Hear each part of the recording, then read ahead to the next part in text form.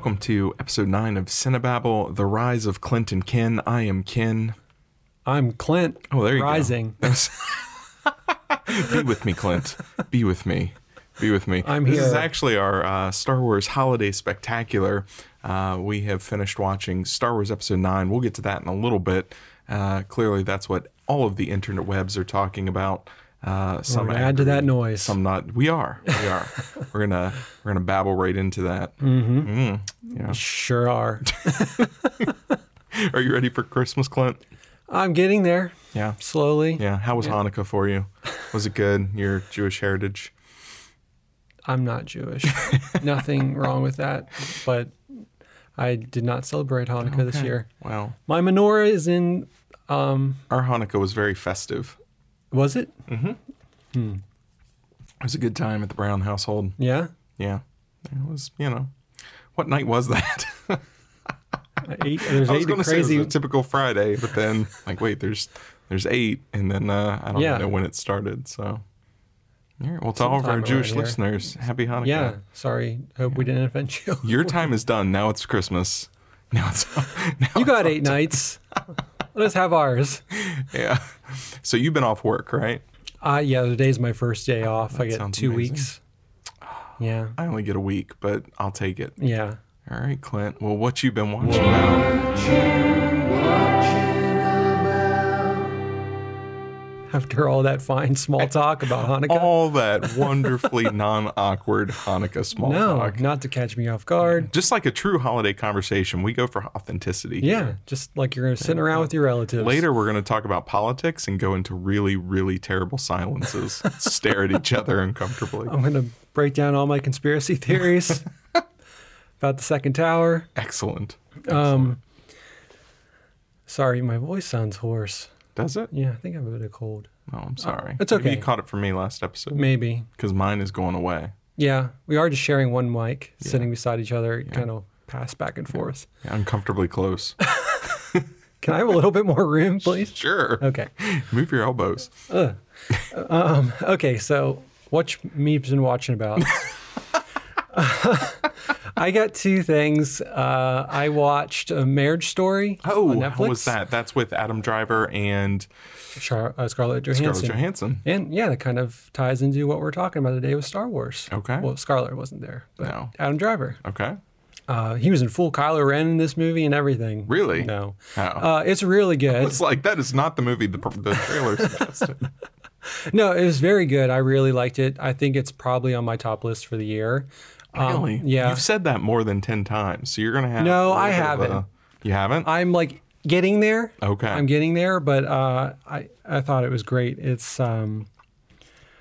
directed by Noah Baumbach, who did Squid and the Whale, and I was just reading an article today about him and Greta Gerwig. They've been together for 8 years. oh, I knew they were together. I didn't know it was that long. And this is the first time that a couple is going to potentially be nominated for Best Director. Wow. Because people are expecting Marriage Story and expecting... What did Little she Women? do? Yes, Little Yeah. Women. They're expecting both of those to get nominations. Wow. And so that was an interesting little... That's a fun household tension. Yeah. Well, they probably. They should Now, was this movie as... what's the word I'm looking for? As other Baumbach family dramas? Yeah, it's along those same lines, like a family going through divorce and how that. Is it particularly bleak? Is it quirky? Is it...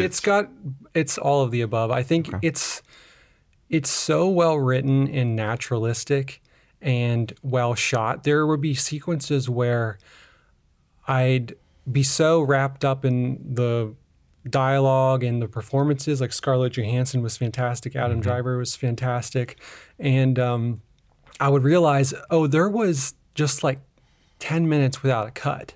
And it is just, and like the dialogue just is flowing, and I can't even describe it. It's just so well done. And I'm like, wow, I can't believe, like, it just feels like you're really, I don't know, watching this scene unfold. And I thought it was great.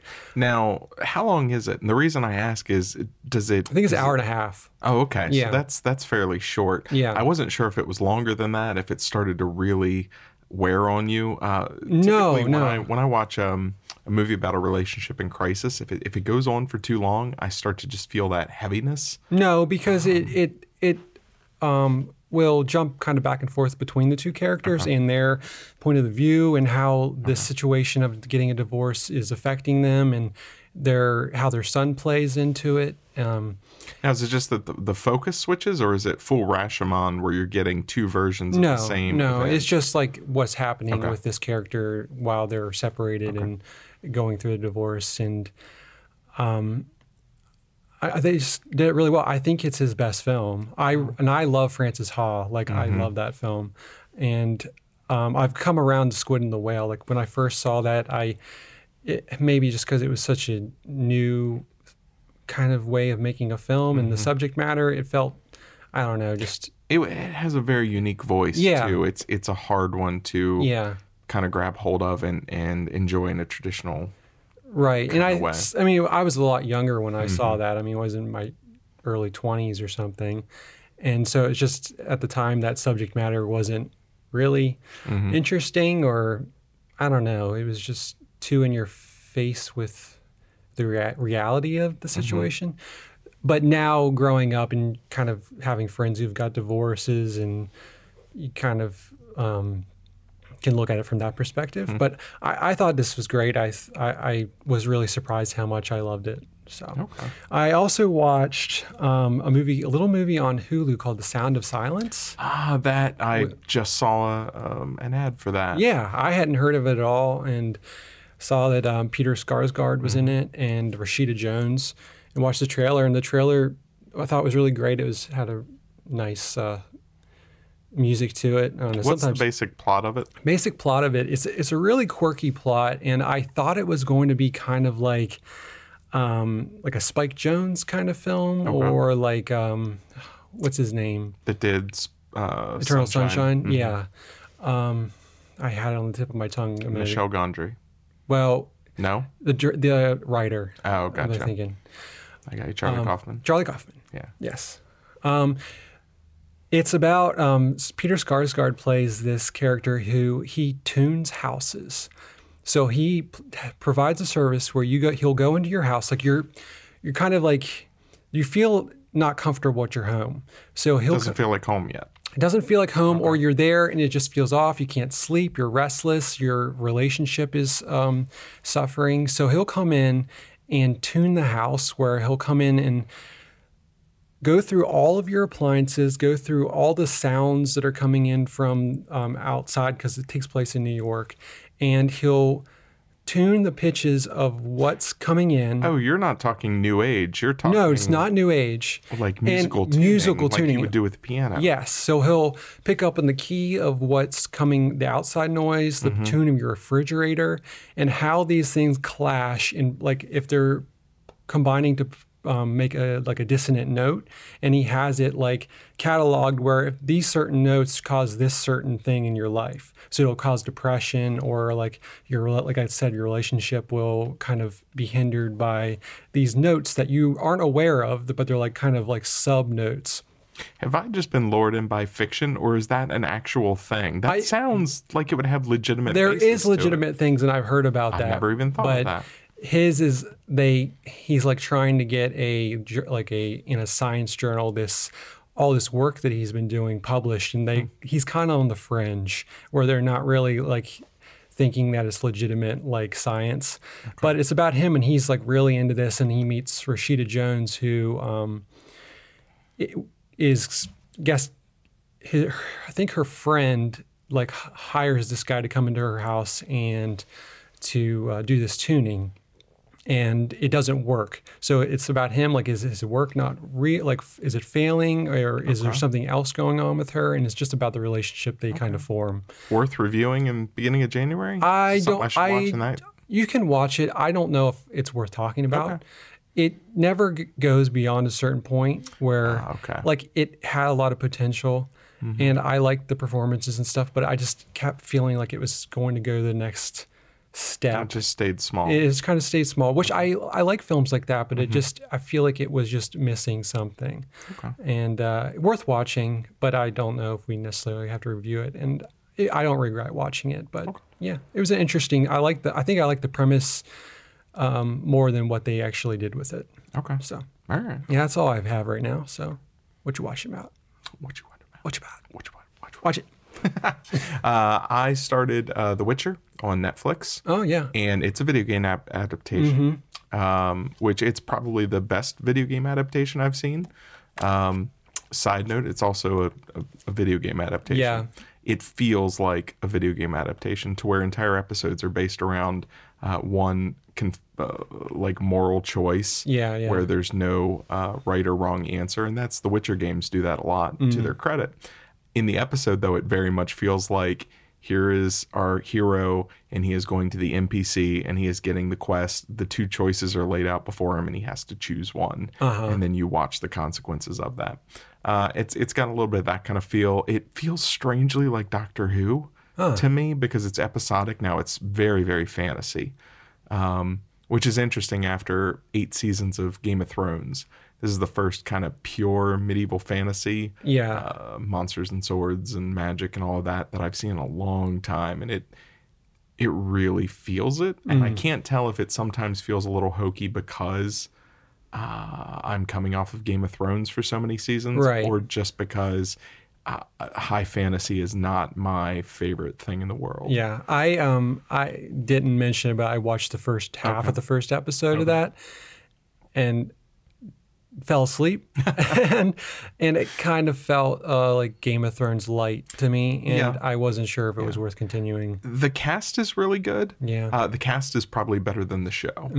They're better than the writing, and it's not that the writing's bad. It just it feels like it's serviceable. It feels like this is what.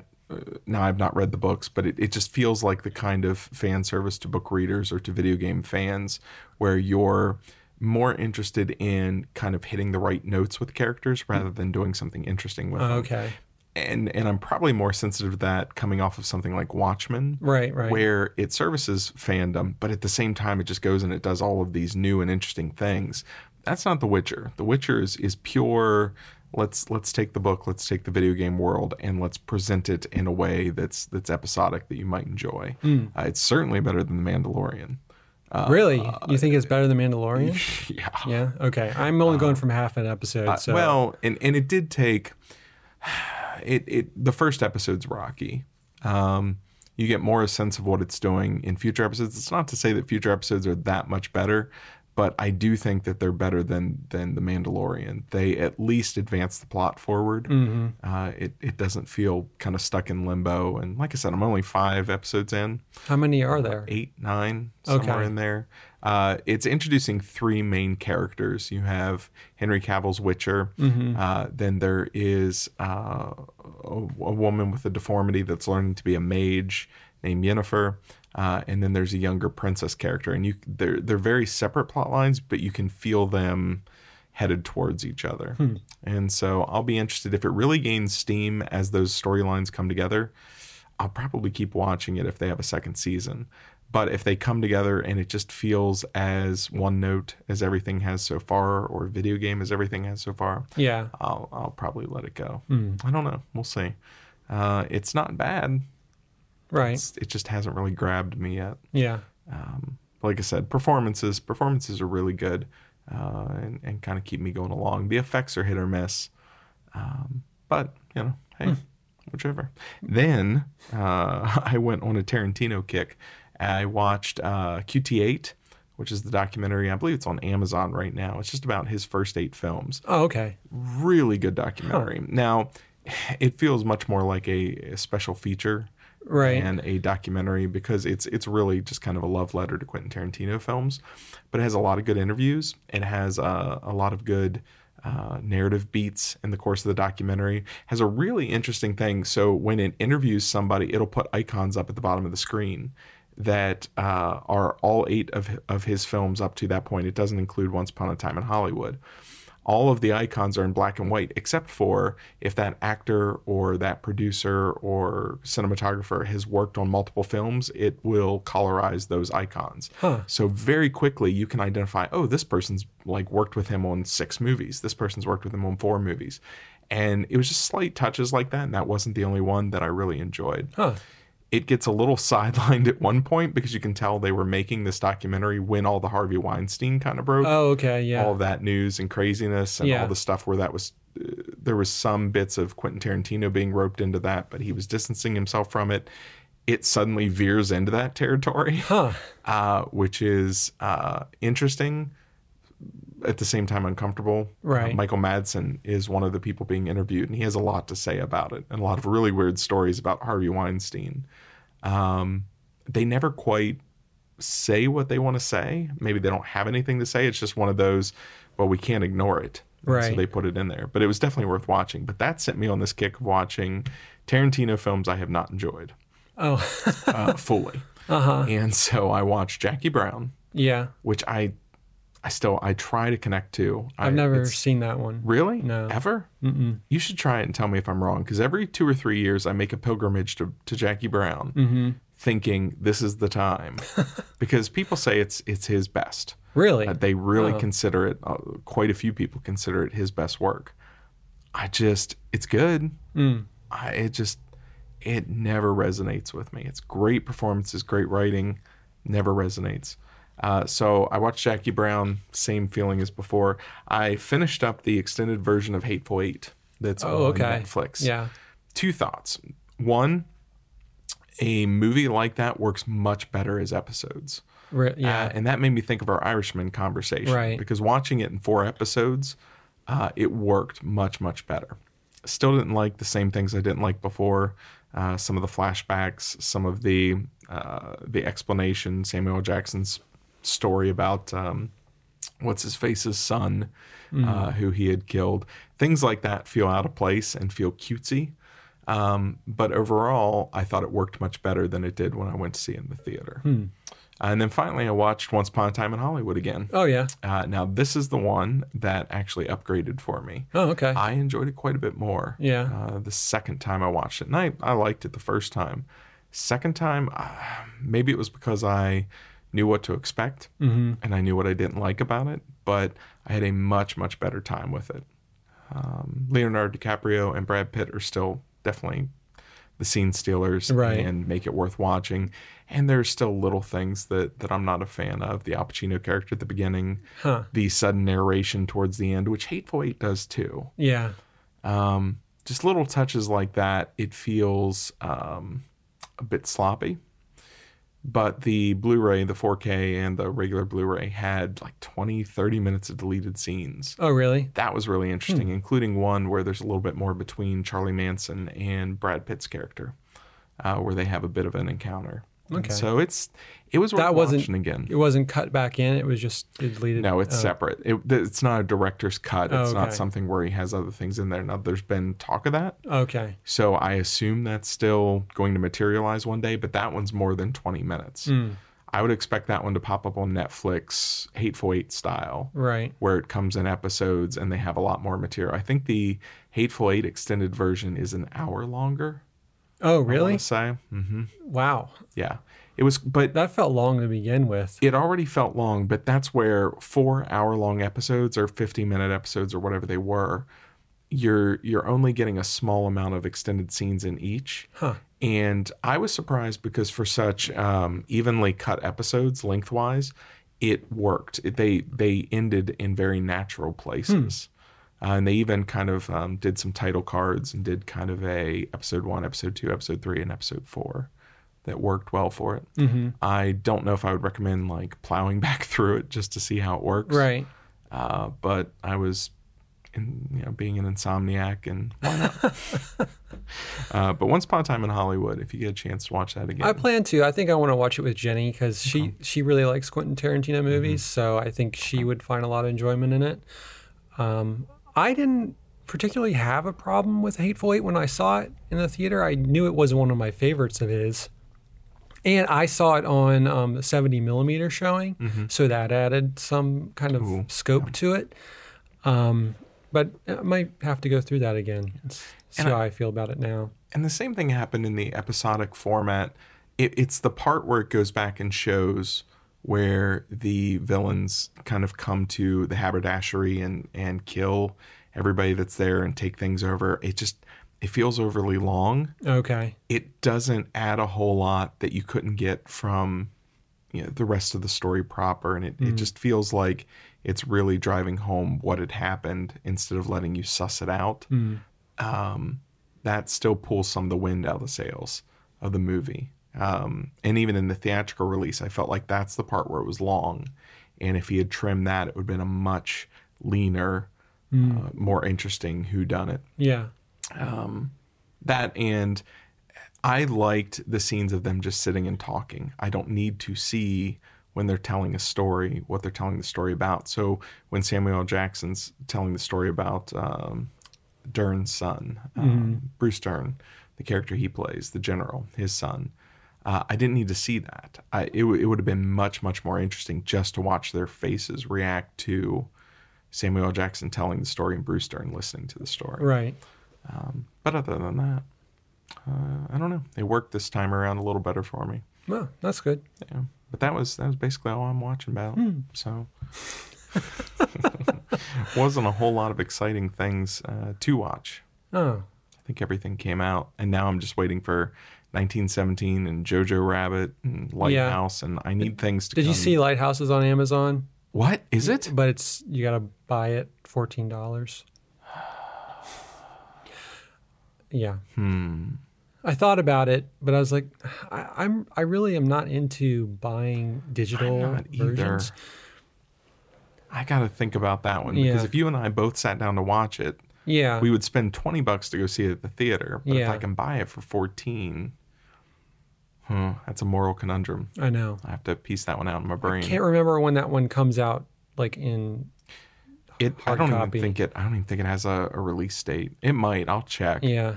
I think it might. I think it's January sometime. Okay. Well, that may not be worth. Yeah. Because if it's as good as everybody says, I'm going to end up buying it anyway. Right. I don't want to buy it twice. Yeah.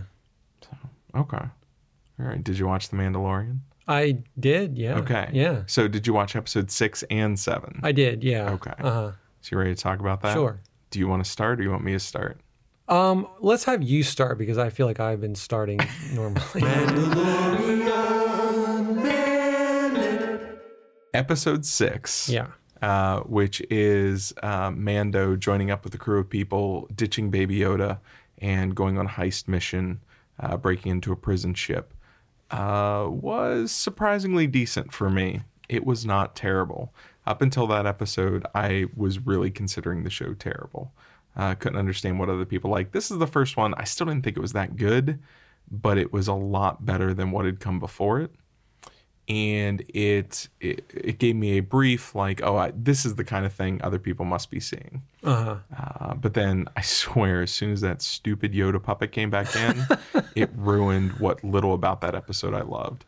And he's sneaking around a ship, and I'm like, oh, he's going to slit this guy's throat, or he's going to do something weird and Force movie. And then, right, I kept waiting for that too. Or it's going to be revealed that he's just been acting like a baby, but he's actually far more intelligent than that. Like something. Yeah. Give me something. Nothing. Apparently he was just looking for a better place to hide, little rascal. So even though the episode itself I thought was decent, by the end of it I was like, nope, we're back. Yeah. Awesome. And then episode 7,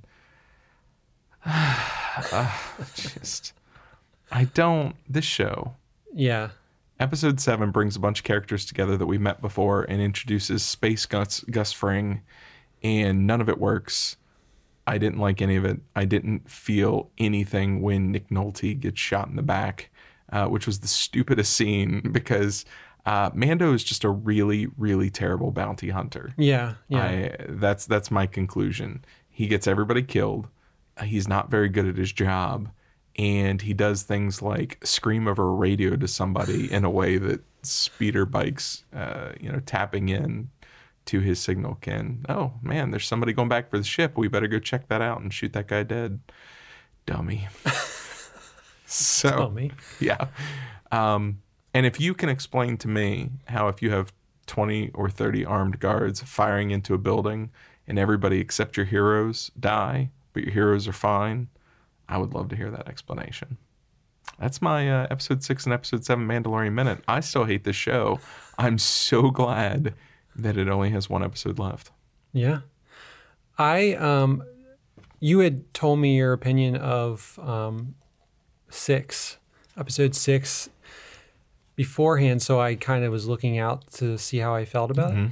I do agree that it was better in some ways. It had kind of a coherent through line to it, which I was surprised by, but I totally agree with the Baby Yoda thing. I just kept waiting for him to force choke somebody or slam him against the wall or do something, but just hide.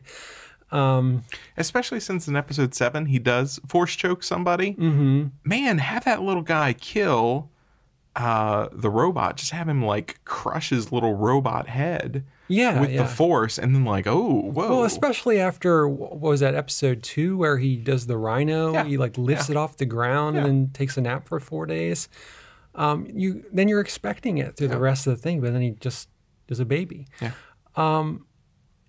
Episode 7, I still thought it was a little better because it was, I don't know, it also had a kind of a clear agenda to what was happening, so I could follow. But I was so annoyed with like the detour he takes to go and pick up Nick Nolte's character, the pig man, whatever he is. The Ugnaught. Little pig man. Just like, oh yeah, like, because like time and space mean nothing in the show. You can just jump wherever you want. And everything up until this episode, there are just people constantly tracking him down with red blinky light box. But while he needs to go and collect friends and get somewhere, nobody can find him. And it's like in the whole, well, one thing, it was a bad episode because he's lured back to, I don't remember the name of the planet he was on.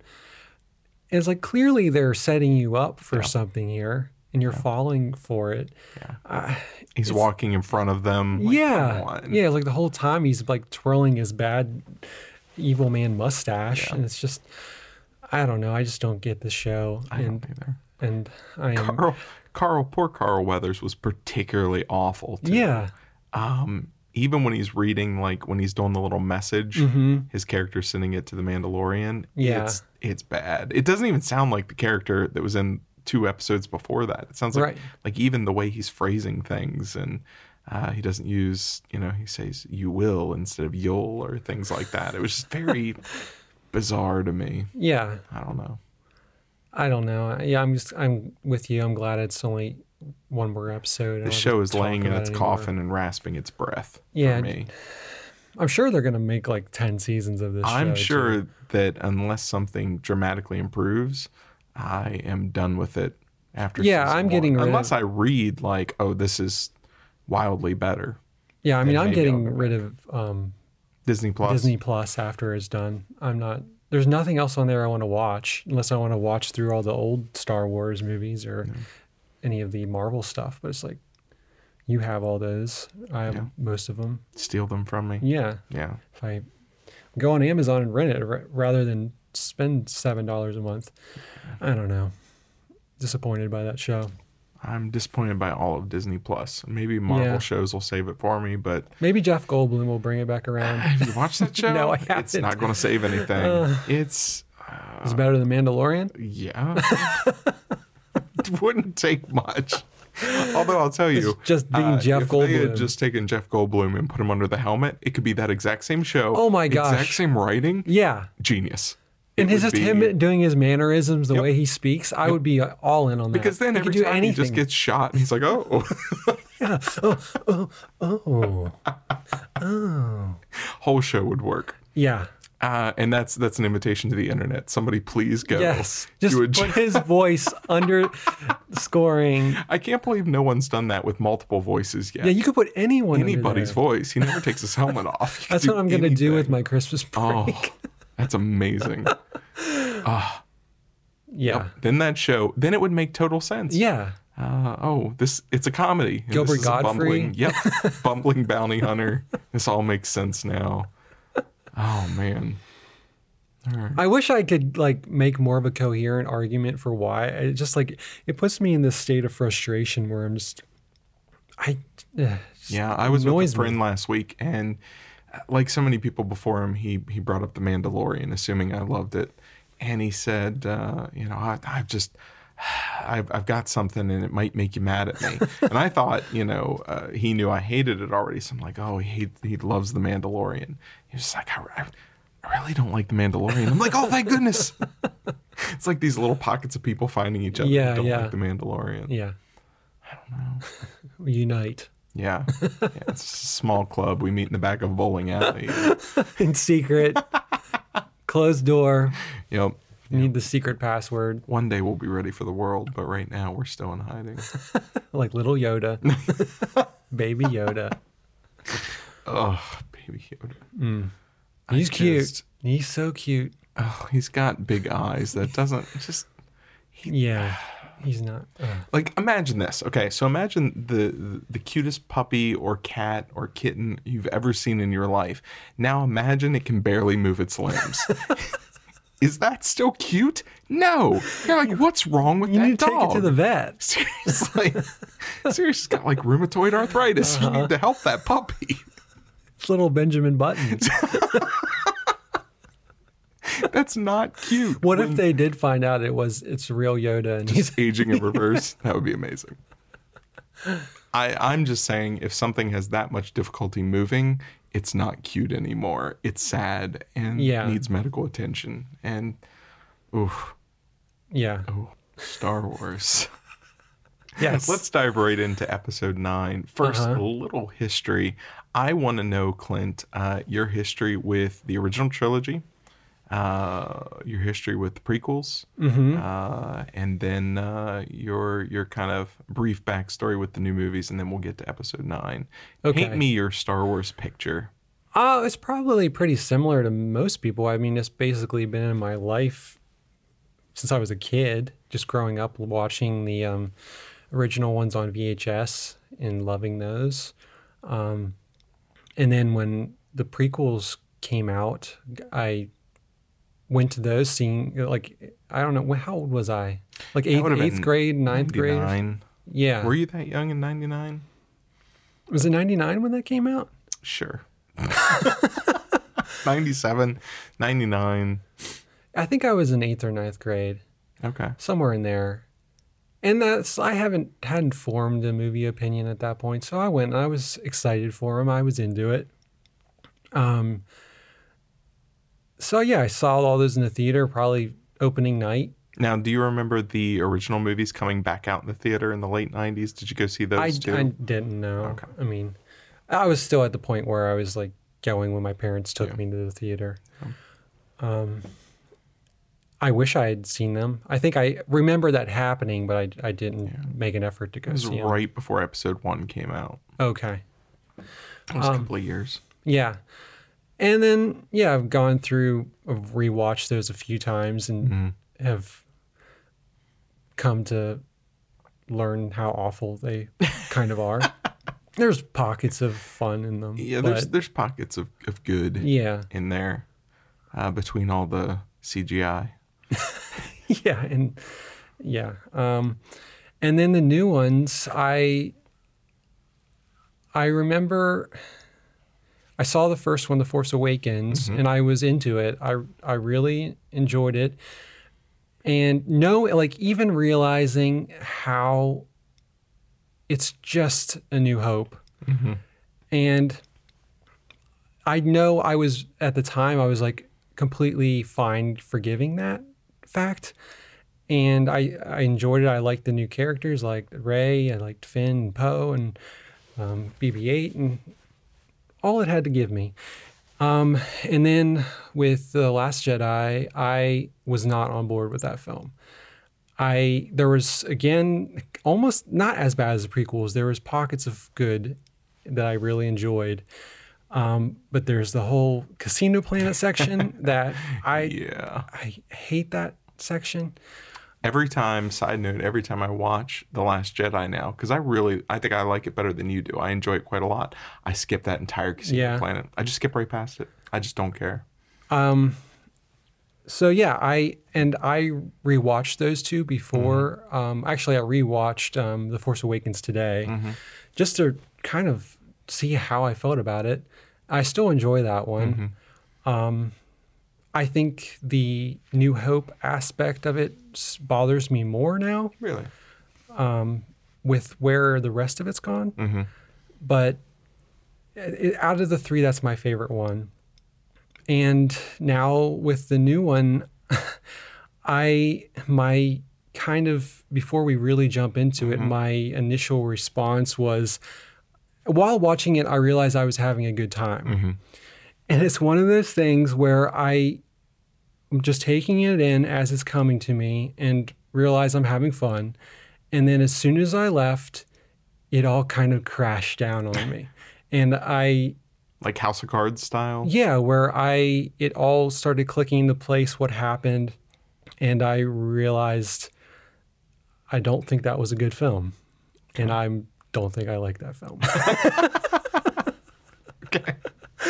I remember New Hope would come on TV every Christmas. When I was a little kid, and I would drag all my Star Wars figures and my ships down in front of the TV, and I would set them all up, and the movie would start, and I would play along with the movie. And that was later.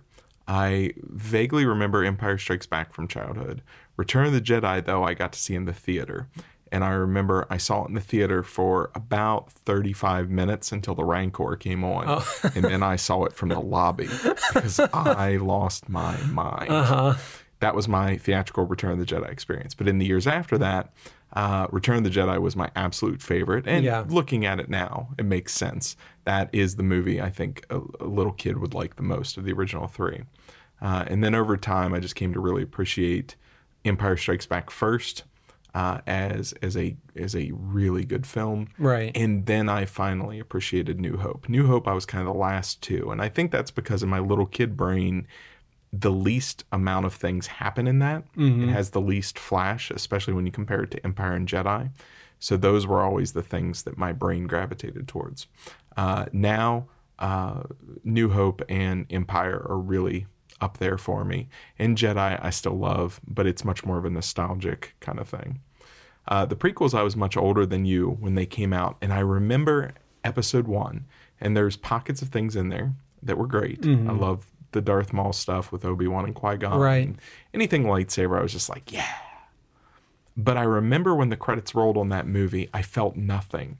And I remember thinking, I missed something. And so I went back the next day and watched it again. And the credits rolled, and I was like, I missed something. Yeah. And so I watched it probably another 2 or 3 times in the theater because it was college, and what else did I have to do? Right.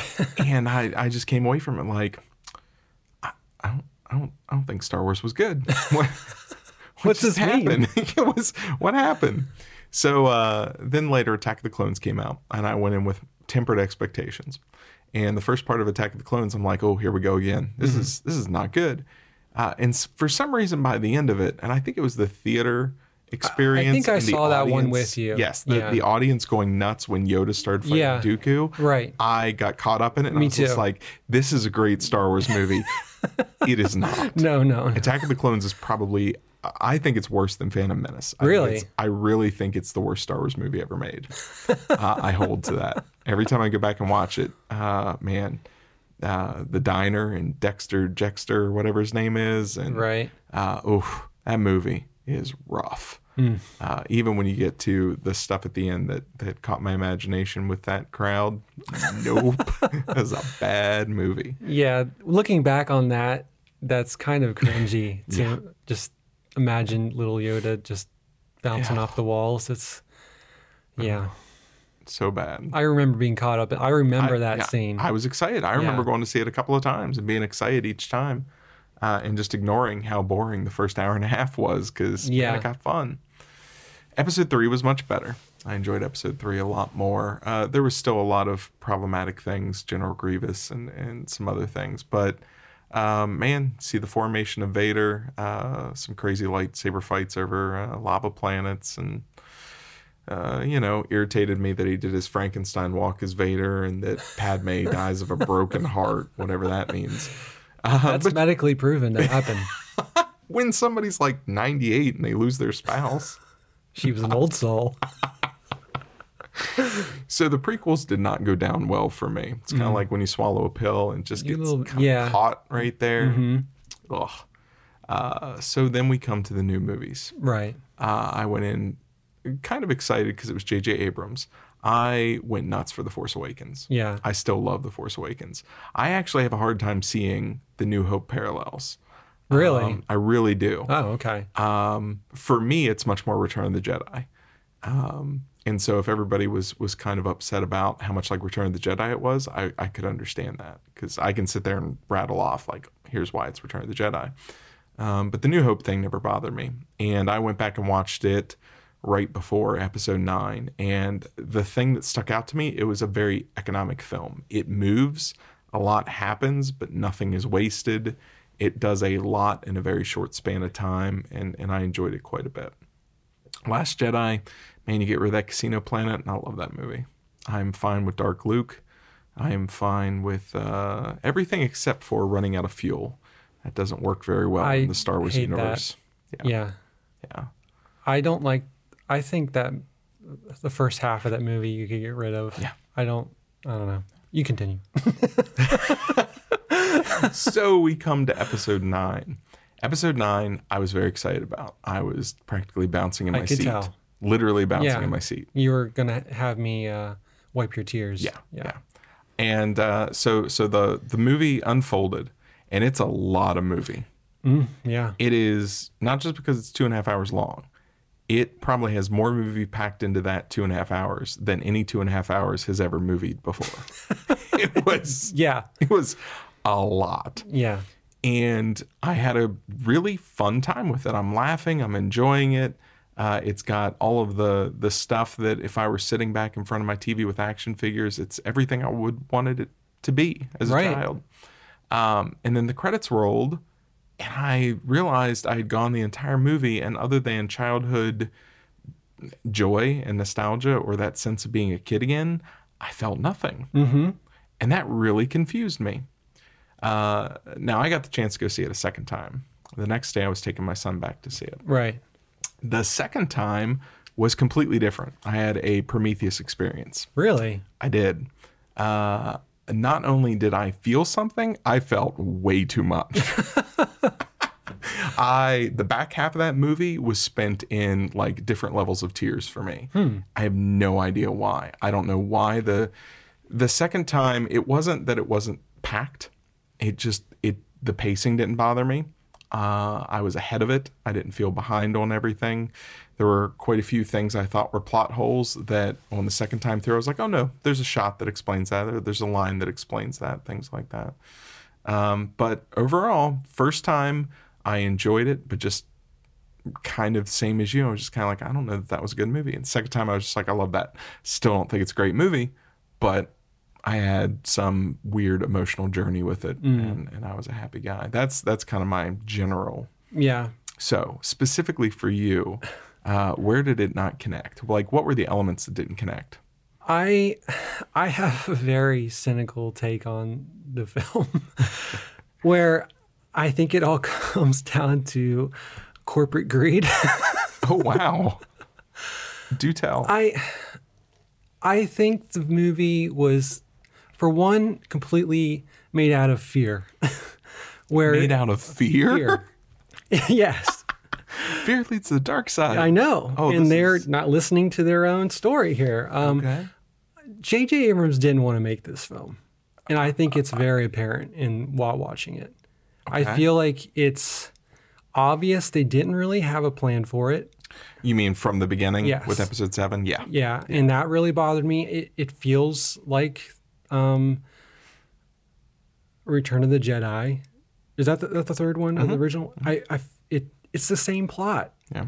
And that's where it really, when I was saying about the New Hope bothering me more, and now having all three of them, and they're just complete clones of the original, I'm still just stuck on this. I really wish it diverged and it told a new story. And I just don't see the point of why they were made, really. And one of my criticisms, and I think it'll echo that, is that this movie, episode 9, feels like J.J. Abrams' episode 8 draft plus his episode 9 draft crammed into You could get rid of the second film. Yeah.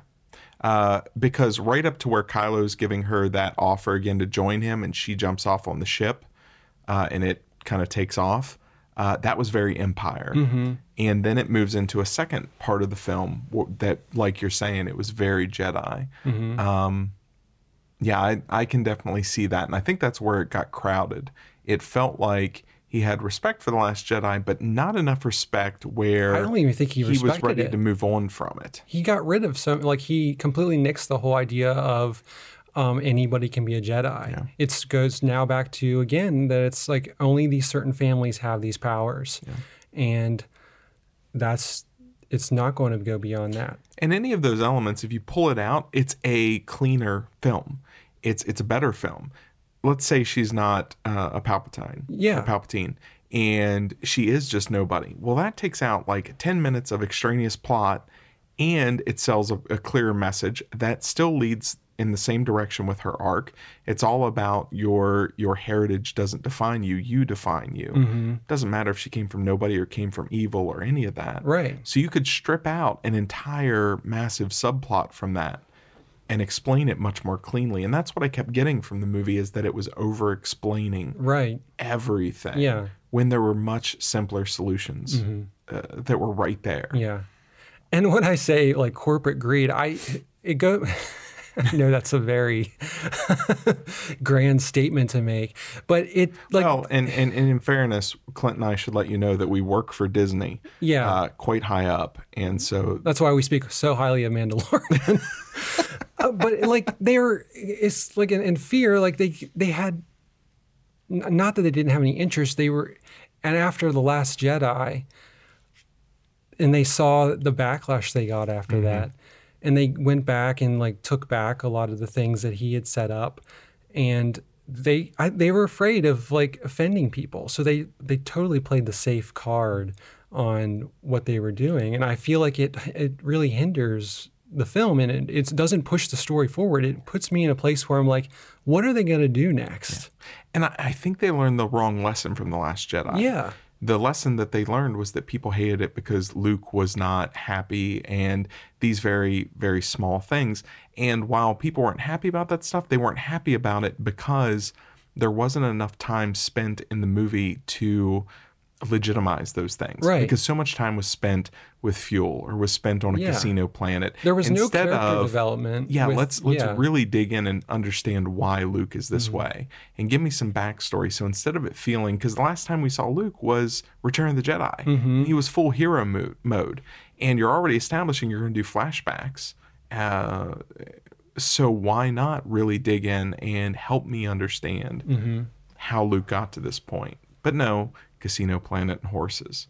Right, which doesn't go anywhere. No. You could, like you said, you could lift that whole section out. And when that time could be spent like giving Poe more character development, or Finn. Yep. Like I know in that whole section is with Finn, but you learn nothing about him other than he likes shiny things at the casino. Yeah.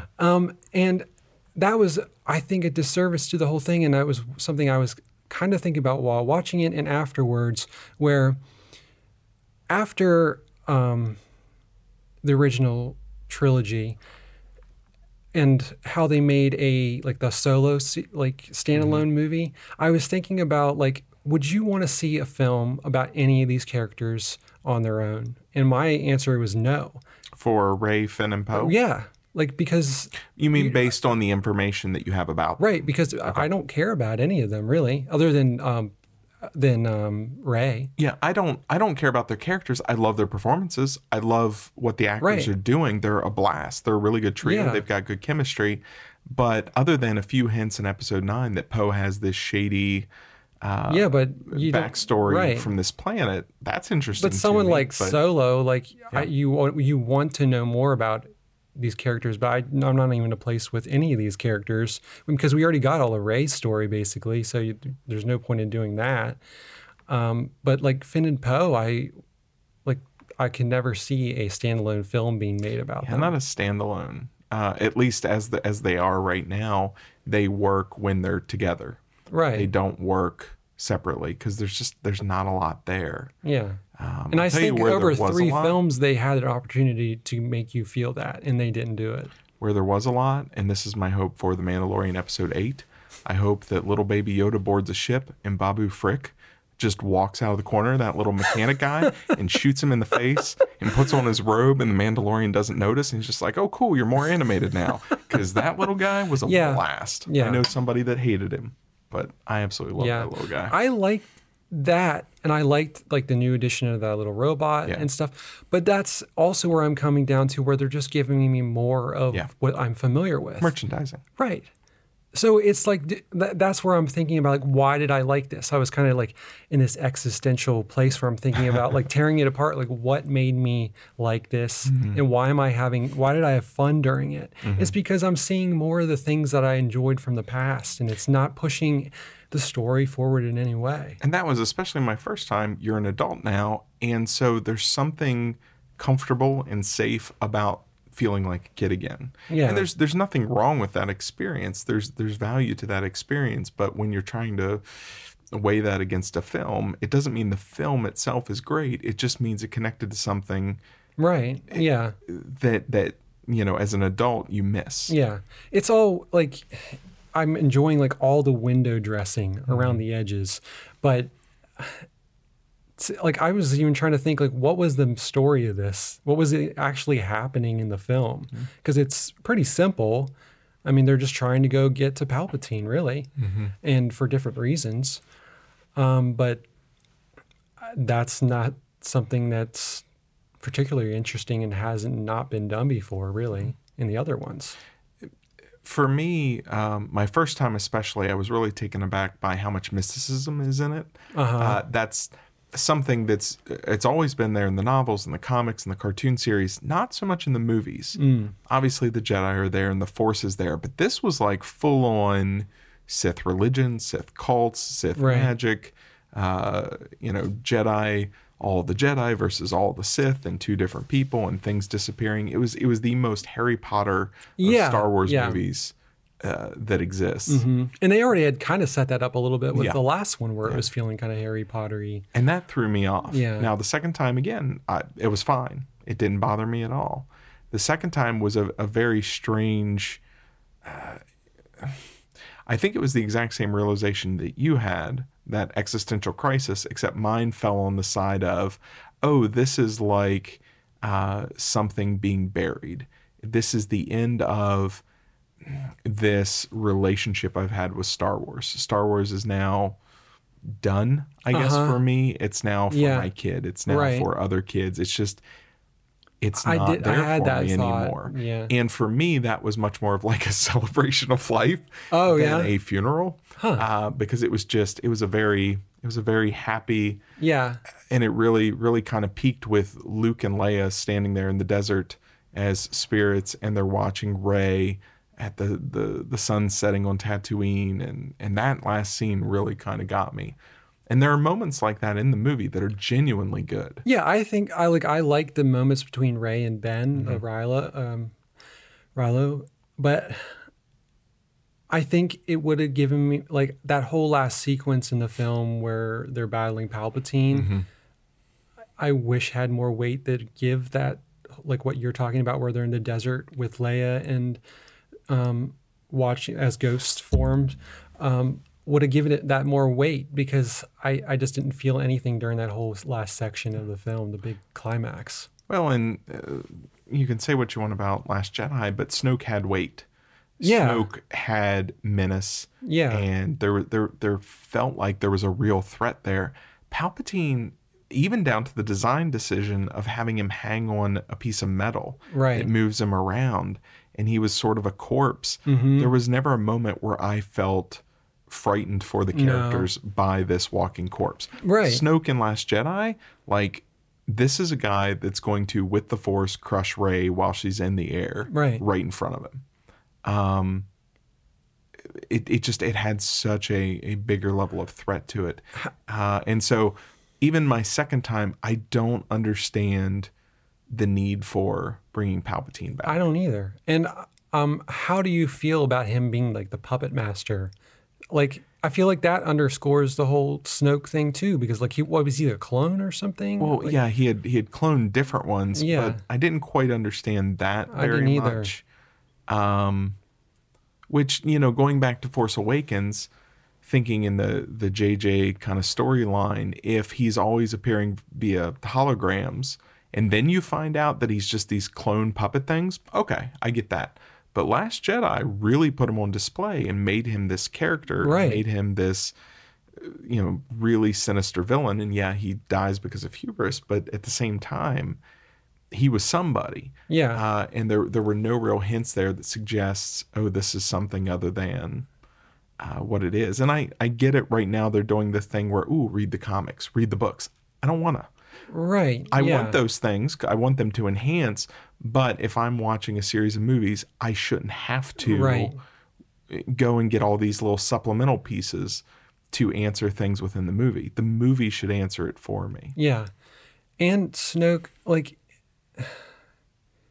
Rian Johnson kind of gave them an out to do something new with this one by killing the big bad early on.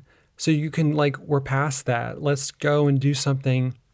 But again, they just went back to kind of just going back to what they knew and bringing back Palpatine. Like, it's clear they had they weren't going to do that. And he killed him off, and then they had to work around it. And the logical thing for them was bringing him back. And it would have been, I think it would have been more interesting. Kylo Ren, he kills Snoke. Now he's Supreme Leader. Yeah. Well, this religious zealot is essentially what he is. He's worshiping these fallen villains of the past. That's scary. Mm-hmm. And now this guy has complete power and authority over this space fleet and this First Order and all of that's really interesting material to mine. Right. Where does this villain go And I thought that's next? where they were going with it early on. Yeah. And I was trying to figure this out. Was Palpatine basically willing that fleet into existence? Or was that something? I think it had been. There was so much that wasn't really explained, and I'm not big for exposition, but man, this movie needed about 5 minutes of exposition for me. Yeah. No, the fleet was built because there were a whole bunch of people. Yeah. So I guess they had been gathering there. He had cultists, he had military. And they were just building it underground, or I guess because it all came from underneath there. So I wasn't sure if he had willed it out of the earth and kind of God created it, or I don't think so. Yeah, I just couldn't tell exactly. I think they had been building it, and then it had been kind of captured under ice or whatever that was, and the ships were now coming online. Mm-hmm. But I'm not entirely sure. I mean, the real answer is it was a visual. And it was a visual somebody thought was cool. Right. And I'm sure that's went what with it. Yeah, and for sure. it doesn't have to have logic to it because it's Star Wars. And a lot of this movie felt like that. Yeah. Where there were things that looked really cool, but made no sense. Mm-hmm. Like the light speed jumping at the beginning. Mm-hmm. That's how you die in the Star Wars universe. Yeah. And Han Solo laid that out really clear. Right. Like you have to sit and plot a course just so you don't fly through a rock that completely destroys you. Well, he sets that up. I just rewatching Force Awakens sets it up in there because he light speed jumps out of the ship. Yep. And he's talking about how he doesn't know if it's going to work or they're just all going to die. And just to do it and it wasn't the skipping that bothered me. It was the skipping suddenly. He's going between canyons and then he's skipping. He's going between whoa, calm down. Yeah, yeah. Exciting visually. But doesn't make a whole lot of sense. Right. And so there were different things like that. Second time through, I don't know. It was just like those things ceased to bother me. I didn't even click with them because now I was just enjoying the characters, enjoying the fun, and enjoying the emotion of, this is my last Star Wars. Doesn't mean there's not going to be another Star Wars movie. It's just I think this is the last one I will identify as part of my Star Wars life. It also sounds very grand. No, I totally know what you mean because I had the same thought where I'm like, maybe Star this Wars is not for me anymore. Yeah. Any other Star Wars that comes out after this, it's going to be like, I'll take my kid to see it. Or one day, I take my grandkids to see Star Wars. It's not mine. Yeah. And really 7, 8, 9 haven't been mine. I think it just took me to 9 to realize that. Yeah. I think it even through the prequels, Mine was 4, 5, and 6. Those are my films. Right. I will watch them till the day I die, and I will love them to death. Yeah. The other movies are not mine. Yeah. And I came to that conclusion also, but then I got kind of upset at the idea that this next generation getting these films, they're going to be lesser. Yeah. And they're going to be dumbed down and not be pushing science fiction cinema forward in some way. I don't know. It made me sad in a way that it was just, this is what we've just rehashing the same thing over and over. Even Return of the Jedi, which is the most crowded of the original 3 movies, is not crowded it has a very clear 3-act structure. They're not planet hopping. They've got essentially 3 different locations, one of which is completely done with after they're finished with Jabba and rescuing Han. It's a little episodic, but it doesn't hop all over the place. This one, the first time, I was feeling very lost. Me too. Not only was I feeling lost, but then sometimes Rey and Kylo are fighting in their vision, and it has real-world consequences. Their lightsabers are clashing. But then when he shows up on the Death Star, I was sitting there like, is he here? Is this a vision? I know. And then even when they started fighting, is he here? Is this a vision? Even when they're out walking on the bridge and he's getting wet, well, I'm like, well, that means nothing. Right. Because he pulled the beads and everything's spilling into, from one to the other. So they, of course he would get wet. Is he actually here? Yeah, yeah. I just needed a slow establishing shot of here I am on my ship and I'm landing. Now, the second time he says, I'm going there. You get this quick little line. And so, okay, not a plot hole. But they still don't slow down enough to breathe. There's this great scene in Empire before they even go to Bespin, after they've escaped the asteroid field, where they're just sitting in the ship talking. Right. Where are we going to go? Yeah. Well, I'm looking around. There's nothing here. Oh, there's this place, and it has this guy I know. We'll set a course for that. But there's this moment of you're understanding why they're deciding to go somewhere. You understand what the stakes are. You understand why they're investing in the plan that they're investing in. Right, right. This doesn't have that. No. This is, and now we're here, and now we're here, and now we're here. Yep. And that, I totally agree. Like in the originals, and I can't remember back to the prequels. I haven't seen them in a long time, but I feel like everything was so well defined where they are, like in time and space, and they spend time there, so it has weight to it, and like it feels like the characters went through something in those circumstances in the place that they're at, and it contributes to the whole story, rather than like I said with Mandalorian, time and space mean nothing, and it doesn't take time to get anywhere. I know we're traveling at light speed, but still, light takes some time to get from a star to here. But and even in New Hope, when they go from Tatooine to Alderaan, that's a trip. Yeah. And they have scenes to establish this is a trip. And you can use that. To Alderaan to the Death Star, it's a smaller trip, but it's in the same vicinity. But even that takes time. And now we've got this tractor beam, and it's taking time to pull us in. And and you have time in those suspense that builds. Right, and you have time in those moments to work with the characters and their development and their relationship. And there was some moments of that in the new one. And I know it's kind of a little unfair to completely compare these to those films, but at the same time, like I said, they're pulling so much from the architecture of the original films that it's so hard not to compare them to those. Yeah. I don't know. But like I said, there was things I liked in it. Like I liked Ben, and I liked Rey. Like I liked their moments. Something where this new trilogy is much, much better than the prequel trilogy, as far as I'm concerned, because the acting is strong, the casting is strong, the characters are strong. Even when they don't give you enough to go on, like I'm enjoying watching these actors work, and they're clearly having a good time. I want to ask you, how do you feel about the conclusion of their relationship? Whose relationship? Rey and Ben at the end. Not a fan. Not a fan either. Only because of that kiss. Me too. I don't think that was earned in any way. Nope, not earned in any way. And this is by no means my idea. I've read different articles about it. Just the idea that validates an abusive relationship. Right. And I'm like, absolutely, that validates an abusive relationship. You watched him kill his father. Yep. That's how you met him. Yep. He tortured you. He Yep. ripped things out of your mind. Yep. He was holding you prisoner. He was going to execute you. Yep. He's killed your friends. He's killed an entire fleet. You gave him a chance in the last movie to come around. He just killed more people. And practically wiped you and your entire new family out on Crate. And no, none of that is earned. She can be happy that he's redeemed and he's come back around. But you didn't fall in love with him during this journey in any way. And I really hated after Last Jedi the people that were suggesting there was a romantic connection there. I didn't see that at all. I didn't either. Every conversation they had was like them yelling at each other in anger, and like the one scene in the red throne room, maybe. But that even ends poorly for them. So I just can't... I cannot imagine any world that they would get together. And if you just pull that moment out, even her taking on the Skywalker name at the end, they're essentially siblings. They're angry, feuding siblings. Yeah. Even if she's adopted. That's how I looked at them the whole time. That's how I saw them the whole time. Me too. Except for that kiss. Yep. I was great with his turn. I love the scene where Harrison Ford shows up.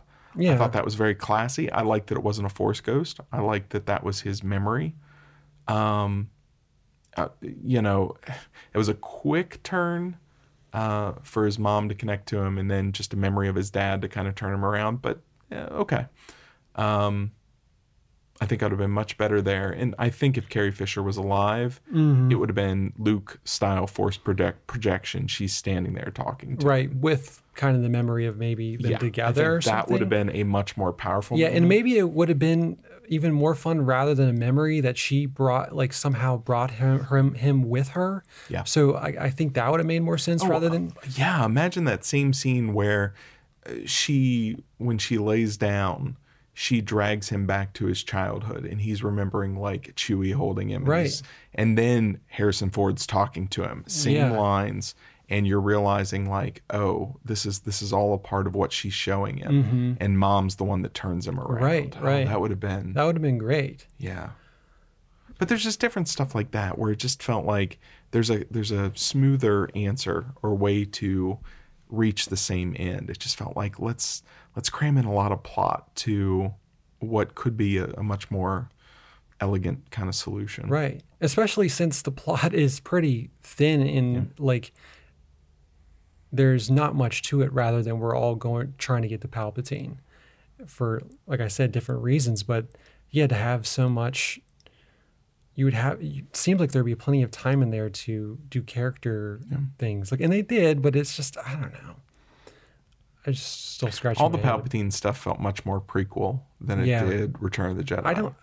I did not like that last sequence. It looked compared to the rest of the film, it looked cheap. And also, man, if you can just shoot a bunch of lightning into space and bring down an entire fleet, it robs everything of stakes. I know it's like, oh, the fleet's in danger. No, if one guy can do that, then why is this girl any challenge to this Sith Lord whatsoever? All she did was cross lightsabers, Ghostbuster style. Like, she didn't do... I also didn't like with that where he was just trying to get her to turn so she would be the next... his vessel, and then realizes, oh, I can just steal your powers and I'll renew myself. Like, why? I don't understand why that wasn't just the goal the whole time. But they've got the dagger there. Instead of putting an inscription on the dagger, like, you have to kill me with the dagger. And she's using that because otherwise it's just like, so if I kill you, like, how does she know shooting the lightning back at him doesn't kill him in a way that lets him inhabit her? It's the same. Right. And the movie's not explaining to me why that's different, other than I'm all the Jedi. Right. Okay. And is that doesn't even feel like something that was established in any way? So that whole part of it was very endgame for me. Like, the big fleet comes in, and they come over the radio and ooh, and then, I am Iron Man. I am all the Jedi. And it just... Well, is that something established in like Jedi lore, or because I've never heard this film any of had that. way more. Every movie has introduced a new Jedi power. Yeah, one new Jedi power. Right. Episode 8, it was the Force projection. That was the big one. and kind of the Force communication. So maybe the last Jedi had 2, that Force bridge. But even that's kind of logically the same power. Right. In one case, you're just connecting to and they're seeing each other and talking to each other. And the other one, you're actually projecting yourself. But it's kind of the same thing. Mm-hmm. This one had all kinds of new Force stuff. Right. Now we can pass objects through. Now we can now bring down ships. We have... fighting over a spaceship. Yeah. And there was just a lot there where like, we have really upgraded what the Force is in this movie. And especially when you go back and watch New Hope, I don't care how old Obi-Wan is. You can pick something up. Yeah. I don't care how old Obi-Wan is. At no point in A New Hope does anything levitate. Right. That was Empire Strikes Back. When that lightsaber shakes at the beginning of at Empire, that's the introduction of a new Force power. Uh-huh. And you don't realize that when you think back to the old ones. Just like the Force is always the Force. Yeah. And Jedi does the same thing with new stuff. And they've always kind of upgraded the Force. But this was quite the video game upgrade. I don't know. Taking a page from the Mandalorian. Armor upgrade, Force upgrade. Yeah. There's a bar at the top of the screen that's just like filling up. One thing I thought was pretty almost on par with prequel stuff was the horses on the ship. Did you notice though that they were practical? They were real horses. It doesn't matter. It did to me because the whole idea is stupid. No, horses on a ship are stupid inherently. Yeah. I agree with you. There's no version of a good idea that involves landing horses on a giant spaceship. No. I agree with you. Okay. But they were practical horses where they addressed them to look like aliens. But there was no ship. I know that. But there was no ship, so they didn't really put horses on a ship. I hear you. But I can't tell you. You know how much I've complained about watching people poorly ride CG creatures. And finally, they have put creatures into the movie that are rideable and real, Bantha style. It made me happy. The horses were the design was not my... Don't ruin this part for me, Clint. The design was not my problem. I liked them. They were warthog horses, or I had a name for them. Sure. While they had warthog faces. I agree with you. Practical warthog faces. Wart horses. Wart horses. Yeah. Practical not wart to be horses. Confused with warhorse. Yeah. That was not my problem with that. I know. It was just the ship. whole sequence I get it. A bad plan. I get it. Okay. I get it. In the course of this conversation, it really sounds like I hate this movie. I enjoyed it. I enjoyed it much more the second time. I even liked it. Well, I've only seen it once. Maybe I would be more forgiving. But I'm curious how you feel about it the second time. Because, man, after the first time, I would have been on your side of the conversation.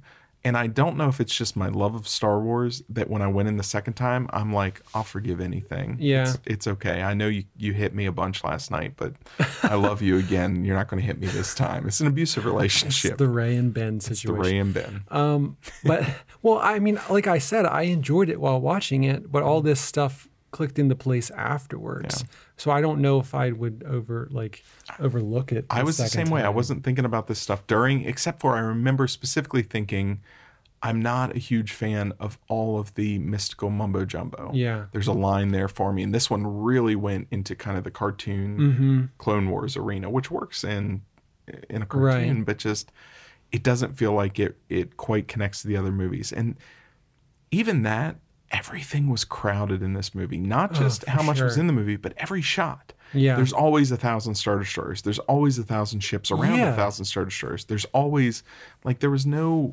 The giant fleet coming in to save them. No, it was just full. It was full.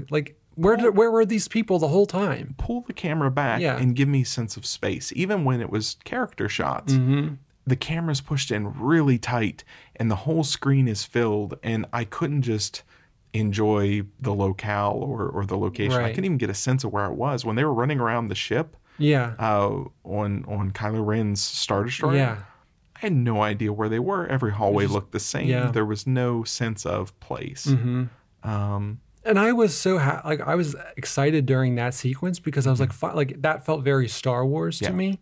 Like, oh, cool, we're in we're on a ship again. Yeah. And there's something that I realized also afterwards is there's so little of space. Yeah. Actually, in these, they skip all the space. Yeah. There's no space battles. There's no like we're not on ships. We're not trying to get on ships. Like there's so much of that in the originals. And I don't know, I miss that. Like, but even that fight at the end of Return of the Jedi, give me a planet that Palpatine's on, but put his Star Destroyers around the planet. He doesn't have to have them hidden nice. Nobody knew where this planet was. Right. It was a completely hidden planet. Yeah. In the that was the whole plot of the film. They couldn't find this planet. You have to fly through this big thing. So you don't got to hide the ships. Yeah.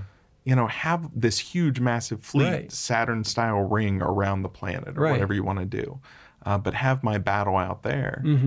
Even Rogue One separated the ground battle from the aerial battle, from the space battle. There was a very tiered structure to what was happening. And occasionally a ship would come down or you would see something interact. But there was that sense of, here's what's going on in space, and here are those stakes. Here's what's happening on the planet. Here are those stakes. And Return of the Jedi, Empire, New Hope does the same thing. And Force Awakens doesn't have it either. I mean, it's all surface level battle on that, not Death Star, whatever they refer to it as.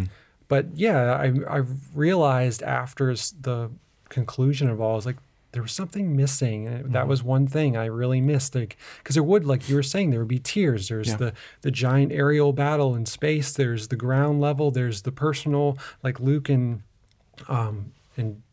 Darth Vader. And like, so you have all these tiers of things happening, like, and it just builds to the whole. Jedi's really well structured on that because you've got this giant space battle with completely separate characters. You've got the incursion into the shield generator with Han and Leia. That's a completely different set of characters. And then you've got, up on a part of the Death Star, Luke, Vader, and the Emperor, which is a completely different confrontation. And I love when Star Wars, old Star Wars, does that. Everything looks like it's about to be dire and fall apart at each of those levels. Han and Leia are captured. Luke is, about to turn, and the shield's still up. The space battle Lando's leading is not going to happen. And then it just suddenly all breaks and goes in the right direction.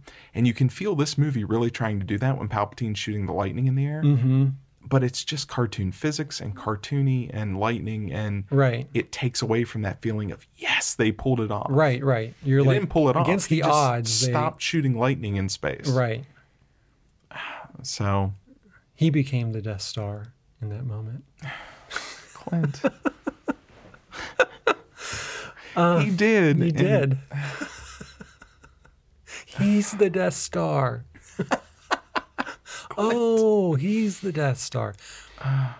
So I know, like, saying that is then, I'm angry that it's too much like the originals, but then at the same instant they're not enough like the originals by not doing that stuff. Oh, and that's Last Jedi wasn't enough like the originals, and then this one is too much, and it's like, I don't know that there is a line that you can hit. I really don't. I think that's what people get caught up in. I don't think that's the lesson. I don't think so either. I don't think that the moments in Force Awakens that are like New Hope is what actually bothers people. I think that's what they see, but that's not what bothers them. What bothers them is there's not something new to grab onto. Right. And so it feels like you're just rehashing. Yeah.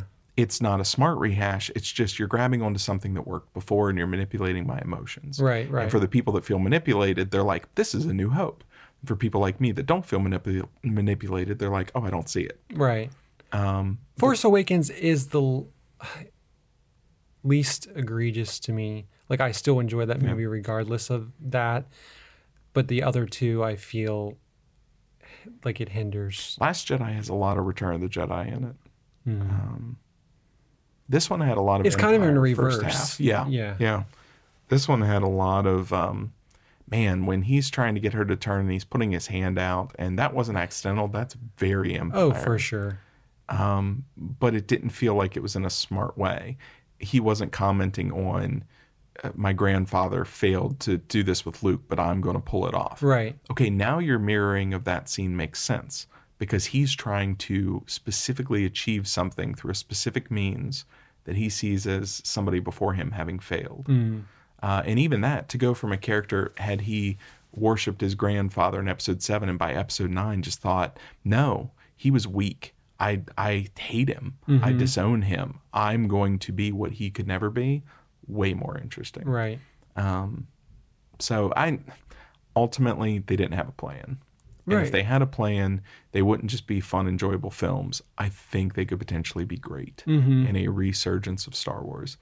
As is, they're fun. And I'm curious what kids today, like, do they defend them to the teeth one day? That's going to be the real test of that, is do they defend them the same way we defend the original trilogy? Or are they just going to get lost in the noise of everything else that Disney puts out? They're not going to have this special place. That's what I feel like it could go, especially after The Mandalorian and this. I just don't know where it goes now. Are they? I hope that they are kind of forced into this corner where they have to do something new, and they luck out on some director that they allow to do something interesting. And maybe closing off the Skywalker storyline, although nothing dictated that this had to be the Skywalker storyline. Even with Luke and Leia and Han still in it, this could have very easily had nothing to do with the Skywalker bloodline and all of that. That was a specific choice they made. That was the safe choice, I think. And so maybe this finally allows them to go and play in other parts of the universe. I hope so, although The Mandalorian doesn't give me a lot of hope, because that's for the most part playing elsewhere in the universe, and it's not feeling very successful. And with how they reacted to the not so successful turnout for like Solo and Rogue One, where that is so barely stepping out of the comfort zone of these films, and that scared them off. Because didn't they cancel like all of that stuff now? So like, are they?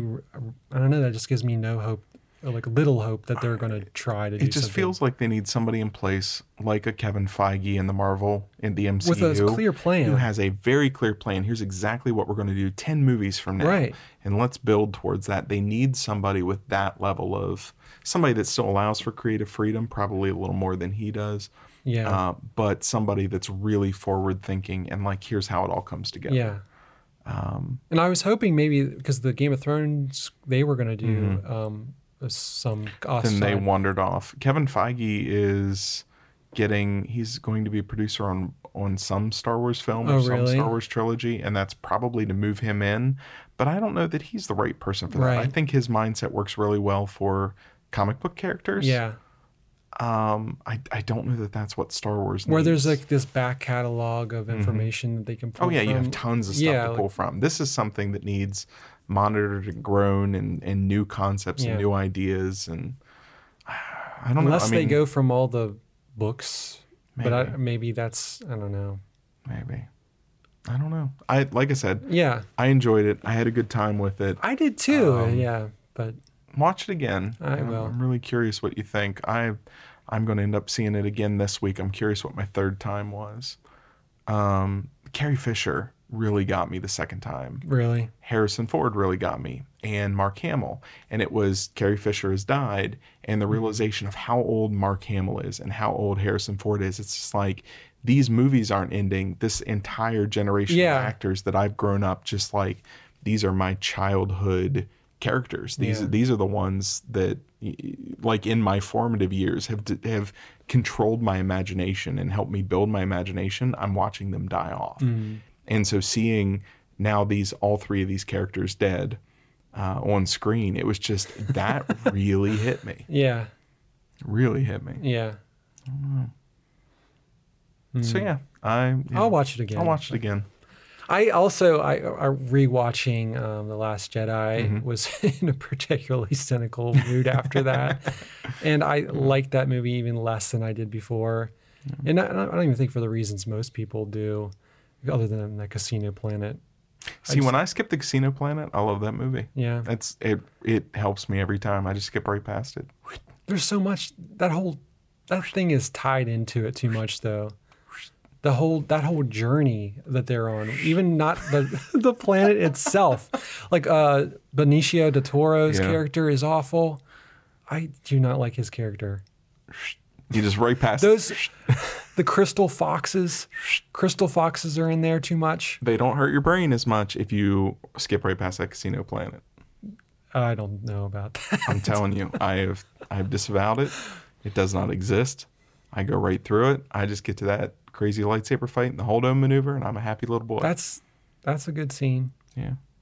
It's a really good scene when you skip all the other junk that comes before it. It's like 45 minutes. Yeah, it makes the movie real fast. It's real digestible. I will try that. It's seriously, I'll do it for the rest of the time. It's great. It makes me feel wonderful. And it really accentuates the fact Where that do you jump back in? Nothing. When they leave, I jump to when they get back. Oh, really? Totally. Oh, my God. They go to find the hacker. Not them on the ship. They go to find the hacker. Because that seems awful, too. Come back with Benicio del Toro. And I'm just like, cool. Because you miss nothing. There's a couple little scenes in there where it hops back to the fleet. I stopped for those. Ray and Luke. Yeah. I stopped for those. But man, as soon as it's at that planet, I'm out of there. And I miss nothing. If I had the ability and the talent and the time, I would just cut that right out and reburn it to disc, and that would just be my Last Jedi. You just have to get some Final Cut experience. And it even works better. It's just like, man, this guy really turned on him. I wonder what happened. And they were at the casino playing it. It's great. Anyway. Yeah. Okay. Go see Star Wars because you already have it. Yeah, I'm sure everyone has. Yeah. Argue about it online and swear that this is the most important thing in the world because we have nothing better to worry about. Doesn't matter. No. Just go back, watch the ones you like. It is fun. I am going to miss Christmas at Star Wars. Yeah. Christmas at Star Wars. Star Wars time. Star Wars at Christmas. Yeah. I'm sure something will fill its place. I'm sure. There'll be more. It was Harry Potter before that. Yeah. And there's always Lord of the Rings. And, yeah. There'll probably be more Star Wars. Oh, yeah. They'll give it a little bit of a break. 3 Mandalorian movies. Yeah. Give Baby Yoda sequel. Give me a Jedi training school movie. Give me a Poe and Zori movie.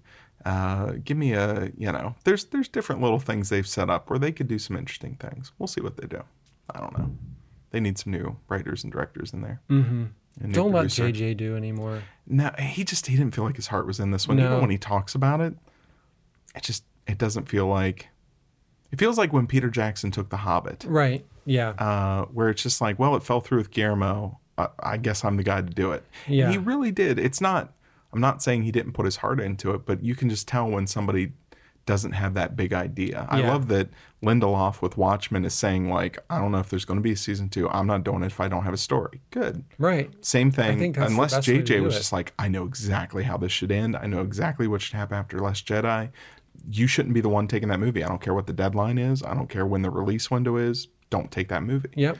And Disney should have been the first one to say, let's push this movie back until we have the right story. I was going to ask you, what is the time in between the original movies? It was 77, I believe 81 and 83. There was the biggest gap in between New Hope and Empire. Mm-hmm. Empire and Jedi went much faster. And there was a little bit of a crunch there. That's why they went with Marquand. Richard Marquand is the director on Jedi because it was supposed to be David Lynch. Oh, right. And then somebody else. And then it fell to Marquand because they just needed to get it rolling. Yeah. But Empire, they had much more time to breathe and develop and whatnot. Mm-hmm. Because I was trying to put in perspective of these and like... Well, with these, it was very like 2 years. Yeah, yeah. It has to be done. Yeah. Which is sort of like Lord of the Rings. Mm-hmm. But even Lord of the Rings, Peter Jackson, even though they were coming out year after year, he had a very clear plan. They were shooting all at the same time. Right. They had all of the design work done at the same time. Right. All the actors on set for all 3 movies. Mm-hmm. It was just this huge... Yeah, they just lived there and did that for like huge year shoot. And then each year was just to putting it together in special effects. Mm-hmm. Maybe some reshoots. Yeah. Whereas this, man, I can't even imagine coming in after The Last Jedi, especially as the director who had set things up in 7 and being told, but now do 9. Like, yeah, but the middle part is not what I would have done. Yeah, so, yeah. That's an almost impossible task. Right.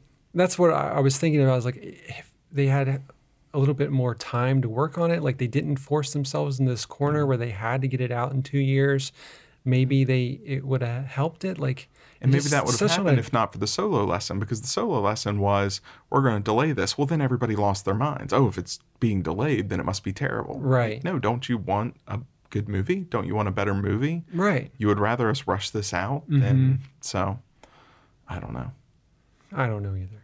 I think the internet's ruining movies. I really do. I do too. Honestly. I do too. I thought that exact same thing after this, where just listening to what everyone has to say, and it's got to please everyone. And I even would love to see what episode 9 looks like with J.J. Abrams if it was in a vacuum. Right. Even after episode 8, exactly as it was. Like, I want to see it in a vacuum. And even episode 8, was episode 8 the way it was because of episode 7 is just New Hope.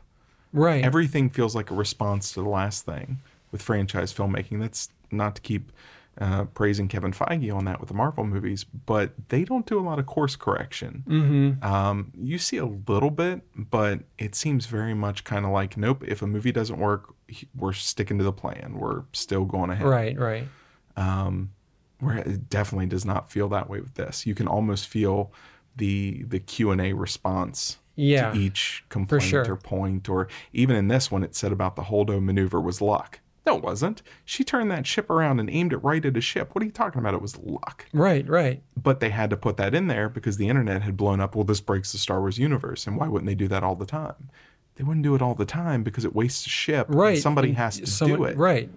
For sure. All they would have had to say is, we're not suicide bombers. Right. That was something that was in that moment. She sacrificed herself and had to do, but we it completely like takes away from her sacrifice by saying that. And also, I mean, Rose, like they just completely sidelined her. That was weird. That was really weird. Yeah, but that was another one where you could tell, like, this isn't my character. Right. This character is not important to me. Because even Finn, it's just like they had a romantic connection at the end of that last movie. Right. What just happened? Yeah, even if it was just one-sided, Sure. I mean, still you would think like, and didn't she initiate that kiss? And so like you would think she went back for him. She sacrificed her life. Right, you would think she'd want to come on the mission and help out, but it's not like she would have been out of place on that mission. She would have been fine. Right, even like just her quips and off like. Yeah. And to be fair, the actress went through all kinds of backlash, and so maybe she, as an actress, said, I do not want to be front and center in this one. That's that's a clear sign of the internet. Even if it's that, internet ruining movies. I don't know. Just makes me mad. I want to go back to that golden time where you could just go and watch a movie and talk about it with your friends. Right. And there was no actual dialogue with the filmmakers. You could hear interviews from them. You could hear what they were thinking. But you had no way of, en masse, directing your feedback to them. Because that has to affect you as a creative force or as a filmmaker. Even if it's, I choose to completely ignore it, I don't want to know, that still affects your decisions. Yeah. I mean, no art or stories are made well in a situation like that by committee. It just doesn't work. No. There has to be somebody helming it and not listening to all the noise and Star Wars.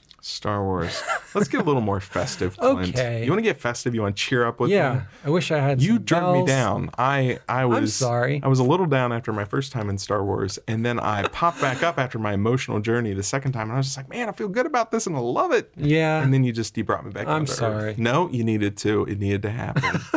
It's okay. I hope we'll continue this roller coaster. I hope everyone out there enjoyed it more than I did. My opinion really means split. nothing. Some people are. It's all over the place.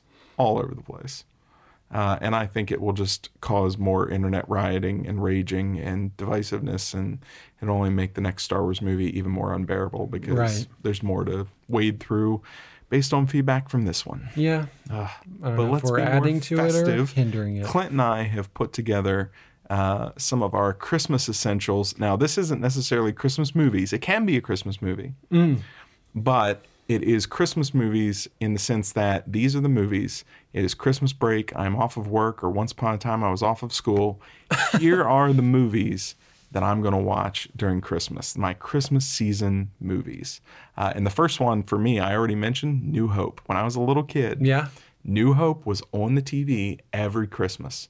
And still, I find myself, even though New Hope isn't my favorite of the original trilogy, that's the one I watch at Christmas time because it just puts me right back into that very simple time where it was just action figures in front of a TV and I'm holding an X-Wing up in front of the screen, dive bombing with Red 5. Yeah. That just it so captured my imagination that it's imprinted in my brain. I remember like the Christmas tree over in the corner and the lights and the presents under the Christmas tree. So there's that excitement kind of vibrating off of that corner of the room, this little tube TV, and these, if you've ever gone back and looked at old Star Wars toys, these clunky, in no way to scale toys. I have them. I still have them. Great. Yeah. But I would, pull out the Millennium Falcon, just all of it. It was so much fun. And still, I go back and every Christmas I have to watch New Hope. Every time. What's one of yours? Well, my list, I kind of did it a little differently, where it's not ones that I necessarily watch every year, but they're ones that I have a soft spot for and that I watched growing up.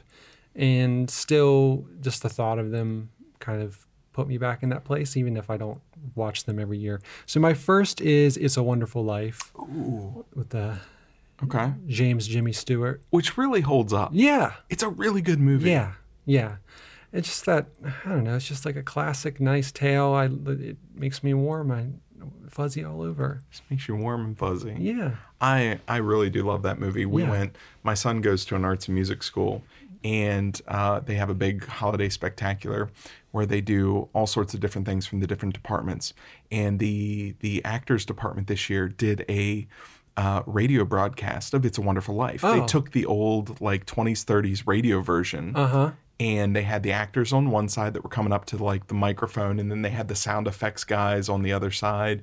And at first I'm just like, well, this is going to be terribly boring, just watching all of these high schoolers just read into microphones. It was great. Yeah. It was so much fun. They were doing voices, and the kids over on the sound effects are doing all the clacking and the shoes on the staircase. And it was really tightly done, and they had music for it. That's awesome. It was so great. That's cool. But yeah, Wonderful Life, just... Yeah. Jimmy Stewart, I just love Jimmy Stewart. Yeah. Have you ever seen Mr. Smith Goes to Washington? I think at some point in my life, it's one I probably should go back and watch. You really should. Yeah. Yeah. Yeah, like North by Northwest. Yeah, I love him. Yeah. What do you got? Okay.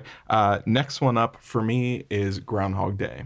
Groundhog Day is the most Christmas movie of non-Christmas movies ever made.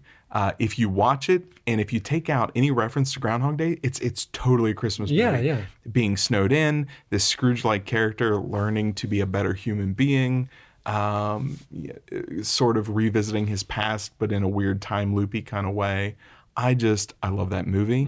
I love the little story beats. There's a moment where there's a homeless man that he's been passing the whole time.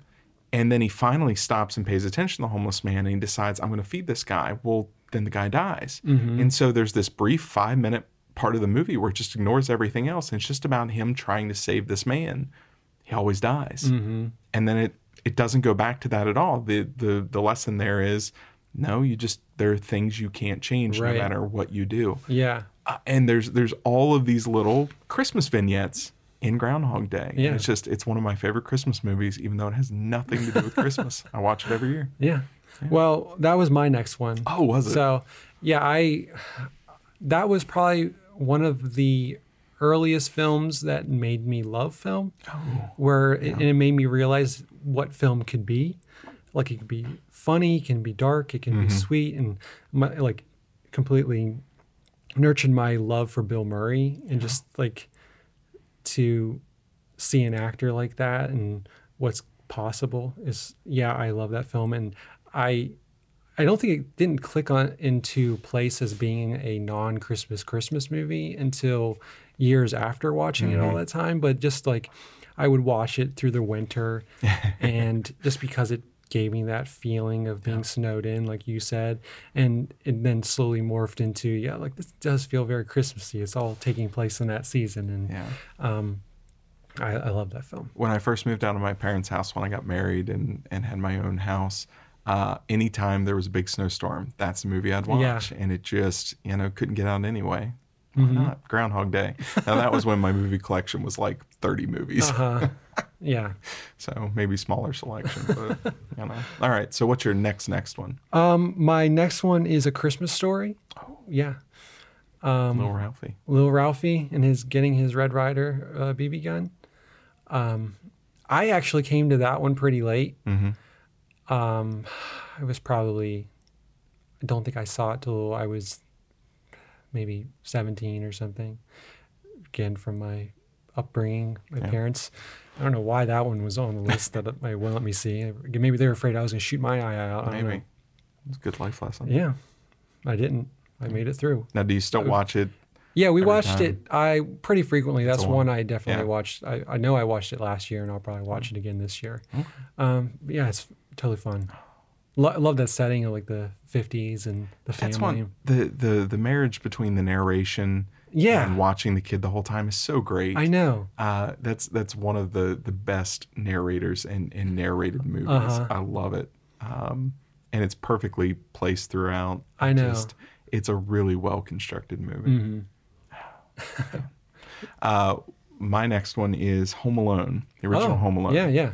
And partly because this was my son's absolute favorite movie for a long time. And he would just sit on the couch when he was cute and little and just laugh and laugh and laugh. And I would laugh with him. But it's the scenes with the old man that get me every time. Right. This is a movie I cry on cue. Really? Yep. Because here's the mean old man that Kevin keeps running into and he's scared of. And then there's this moment where he starts to figure out who this man is, and he's not a talks to him in a church. He's not a mean old man. He's a man that kind of screwed some stuff up early in life, and he's been kind of separated from his son and his son's family. He doesn't know his grandkids. He's always wanted to go back, but his pride won't let him.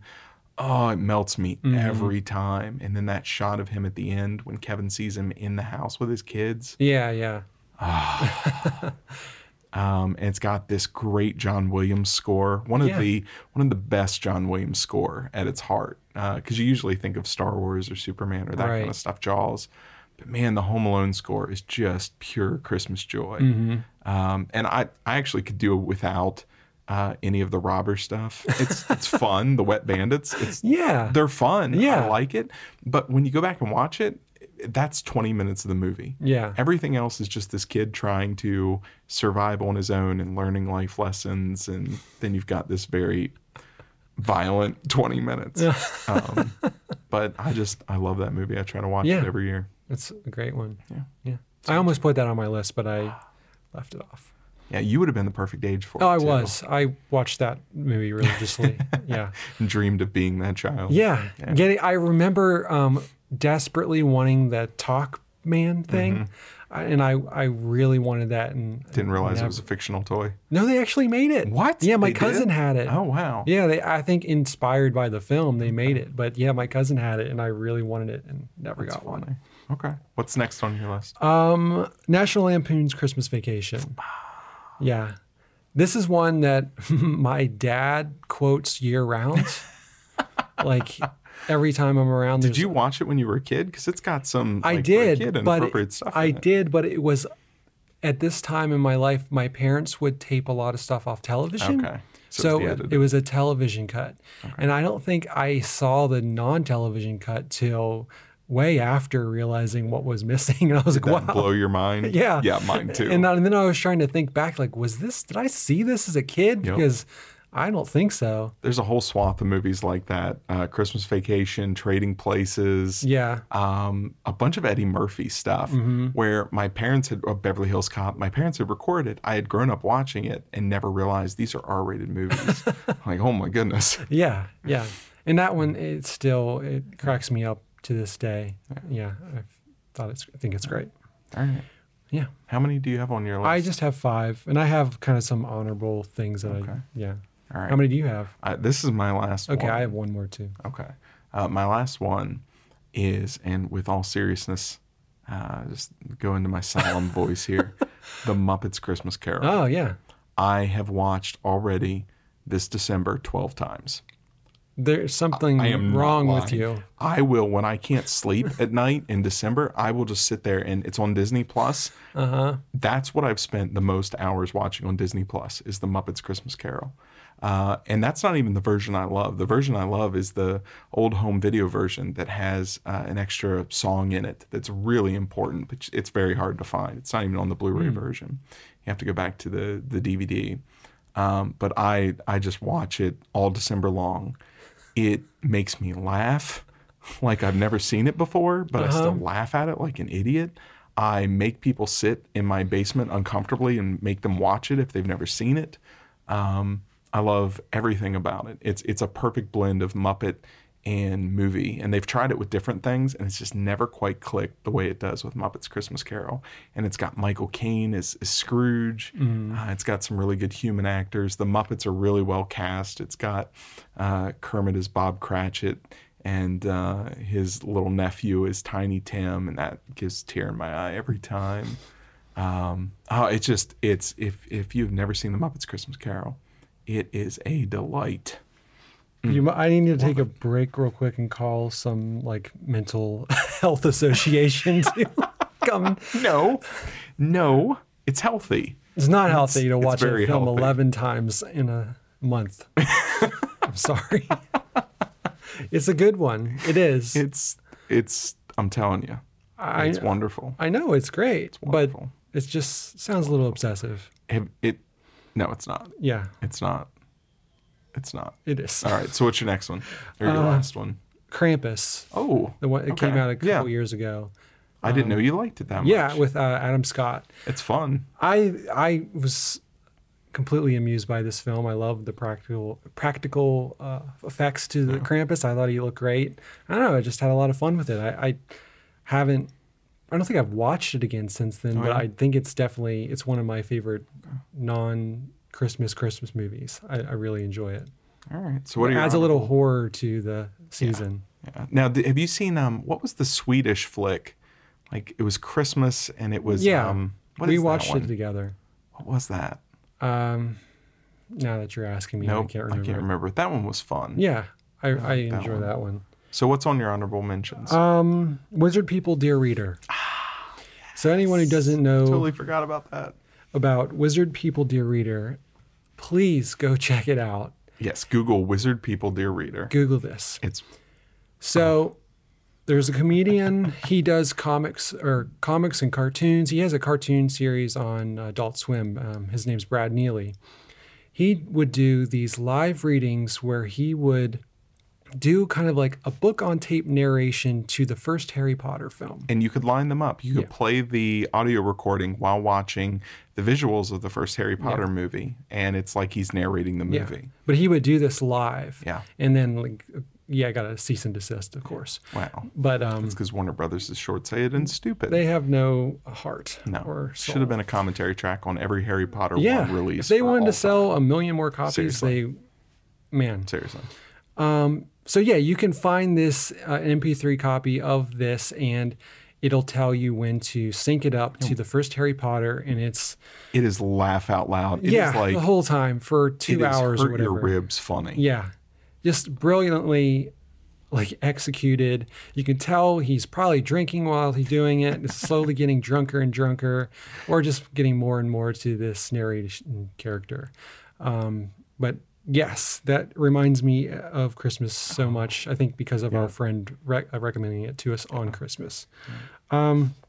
This goes back to, we already mentioned this, but Lord of the Rings movies, because every year that one would come out, and the Star Wars movies, because the past few years, I can't remember when the prequels were coming out. They all came out in May, I think. Yeah. They were summer films or early summer. I guess just late spring. More of this new round of films, but always kind of remind me of Christmas. One thing that Jenny and I tend to go through are all of the Bob's Burgers Christmas episodes. And they conveniently on Hulu now, they're just collecting them all into a one tab under the Bob's Burgers page. So you can just let them play. They're always really fun and musical. And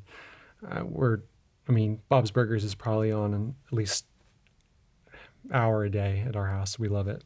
And were we going to say something? I was going to say, tangent question. Have you seen the trailer for the new Dark Christmas Carol with Guy Pearce? I have, yeah. Uh-huh. It is up on Hulu. Yeah. And I'm pretty sure I'm going to watch that. Oh, I'm sure I am too. It looks ridiculous. Yeah. But I don't care. I think it's going to blow my dad's mind, because my dad, I don't think I'm off by literally saying... Literally, he has every copy. He hunts down every copy of A Christmas Carol. I do too. I love The Christmas Carol. It's my favorite, Like he's looking on like eBay and stuff for these versions that came out in the 70s that only aired on television that you can't buy anymore. He's obsessed with it. There's one of the really good ones is George C. Scott has a version in the 80s or the 90s. That's a really dark and creepy version. Yeah. I've probably seen most of them. Scare me as a kid. Yeah. I enjoyed too. All right. So what's your other? And then all of the Office Christmas episodes. They're really fun too. Those are always really good. I forgot to put Charlie Brown Christmas on mine. Oh, a little 20-minute TV special. Watch that every Christmas. The score for that is one of the best things ever to happen to humanity. We have it. It plays on our Echo in the house Christmas time when we have people over stuff. We just put the Charlie Brown Christmas score on. And it's like warm cookies and milk. It's just, you can feel it. It's wonderful. It's like watching The Muppets Christmas Carol 11 times in a row. Well, that sounds unhealthy. That's how it sounded to me when you said many cookies. Well, yeah. You can probably measure the stress levels of my December based on the number of, it's probably a directly proportional relationship. Yeah. The more stressful my December, the more the frequency of my Muppet Christmas Carol watches goes up. How does this like relate to other Christmases? Is this normal? This is more stressful Christmas than others. Like right after we finish recording this, I'm running to get wrapping paper because I got to figure that out here at some point. So even in the back of my mind, I'm like, Charlie Brown Christmas wrapping paper, Muppets Christmas Carol wrapping paper, Star Wars Episode 9 wrapping paper. Just use a newspaper. Yeah, I guess. Yeah, trash bags. It's the 21st century. We don't have newspapers anymore. Use an iPad. It's a digital. Oh, I wanted to ask you. Here's your $50 Christmas present. It's wrapped in iPads. I wanted to ask you one thing about Star Wars. Did you notice the two LGBTQ moments? Oh, at the end? Yeah. Did you notice the other one, though? The other one? BB-8 and the other little robot? No. Sorry, it was a stupid joke. Oh, sorry. I'm taking all this serious. I'm like, that's a real thing? No, I took note of that, and I saw a little bit of grumbling online about it. And I remember thinking about it, and I'm just like, oh, those characters are gay because they kissed. But it wasn't actually like a character beat or a storyline or anything like that. And there's some people that are just like, yay, and some people are like, that's not enough, and some people are like, gross, and I don't know. Yeah, I have no problem with it at all. Mine was just a setup for a stupid joke. That's all. I thought I was shipping into a very I was shipping BB-8 and that little new robot. Dio? Yeah, that's sad. Yeah, I just imagine them together now. Oh, see, I've always thought of BB-8 as a girl. That might be a girl too. Dio? Yeah, it's voiced by J.J. Abrams. Doesn't matter. It matters. No, it doesn't. Oh, man. See, as soon as you go into Star Wars, I'm not ready for a joke. I'm just like, oh, we're talking something serious. I guess they're a same-sex couple, and I'm fine with it. Okay. They belong together. Although I will say, C-3PO was great in this movie. I thought they used him much like they did in the original trilogy, finally, where he was just kind of an annoying side character, and I enjoyed that. Not that I particularly enjoy that character ever. I have no problem with him. I like him. Okay. I thought they did well with him in this one. Sorry for that dumb joke. No. I was not prepared for a joke. So when you said that, I'm like, this is a thing? I was just, Star Wars is very literal to me. Oh. It's Well, to me, history. To me, that's the next movie. It's them on an adventure It's those together. two droids. Yeah. It's The Graduate, but with BB-8 Dio. Yeah. They're real happy, but then they get real sad in the car. Credits. Have you... man, my brain is all over the place. Did you know that the reason The Graduate ends that way... You've seen The Graduate? Yeah. Okay. Shaw. It ends that way because the editor, or not the editor, the director forgot to say cut. And he was having a conversation about something else. And so Dustin Hoffman and what's-her-face just didn't know if they were supposed to stop. And so they get into this uncomfortable silence where their faces just kind of go flat. And the editor watching this runs and gets the director, and he's just like, look at this. Mm-hmm. And that became the ending of the film. That's great. I love that. Yeah. Because it's such a perfect moment, and it was completely by accident. Mm-hmm. Oh, that's great. I'm sure there's lots of moments in film like that. I know, just happy little accidents. Yeah. And just somebody smart enough to pick up on the significance of it and keeping it, not cutting it. Droids finding love with other droids, for instance. It just happens. It's for the kids. Yeah. The droid community is very happy. All right. Well, this has been a very merry episode of Cinebabble, episode 9, The Rise of Except for all the... What? Except for all the complaining about Star Wars. We weren't complaining about Star Wars. You were bringing me down. It's very different. Okay. See, the Rise of Skywalker had risen me up, and you just... Yep. Just that Christmas anchor bringing you back down. Christmas anchor? Yeah. Like that's a thing. It's a saying. Christmas anchor. It's just that uncle at Christmas who just... It brings everybody. Yeah, just the whole mood. Yeah. Brings up politics. Yeah. And there's always one. Star Wars. All right. Well, Clint, you have a good Christmas. You too, and to the 12 of you who faithfully listen, we're aiming for 15 in January. And tell your friends. Tell your friends. Merry Christmas. Bye.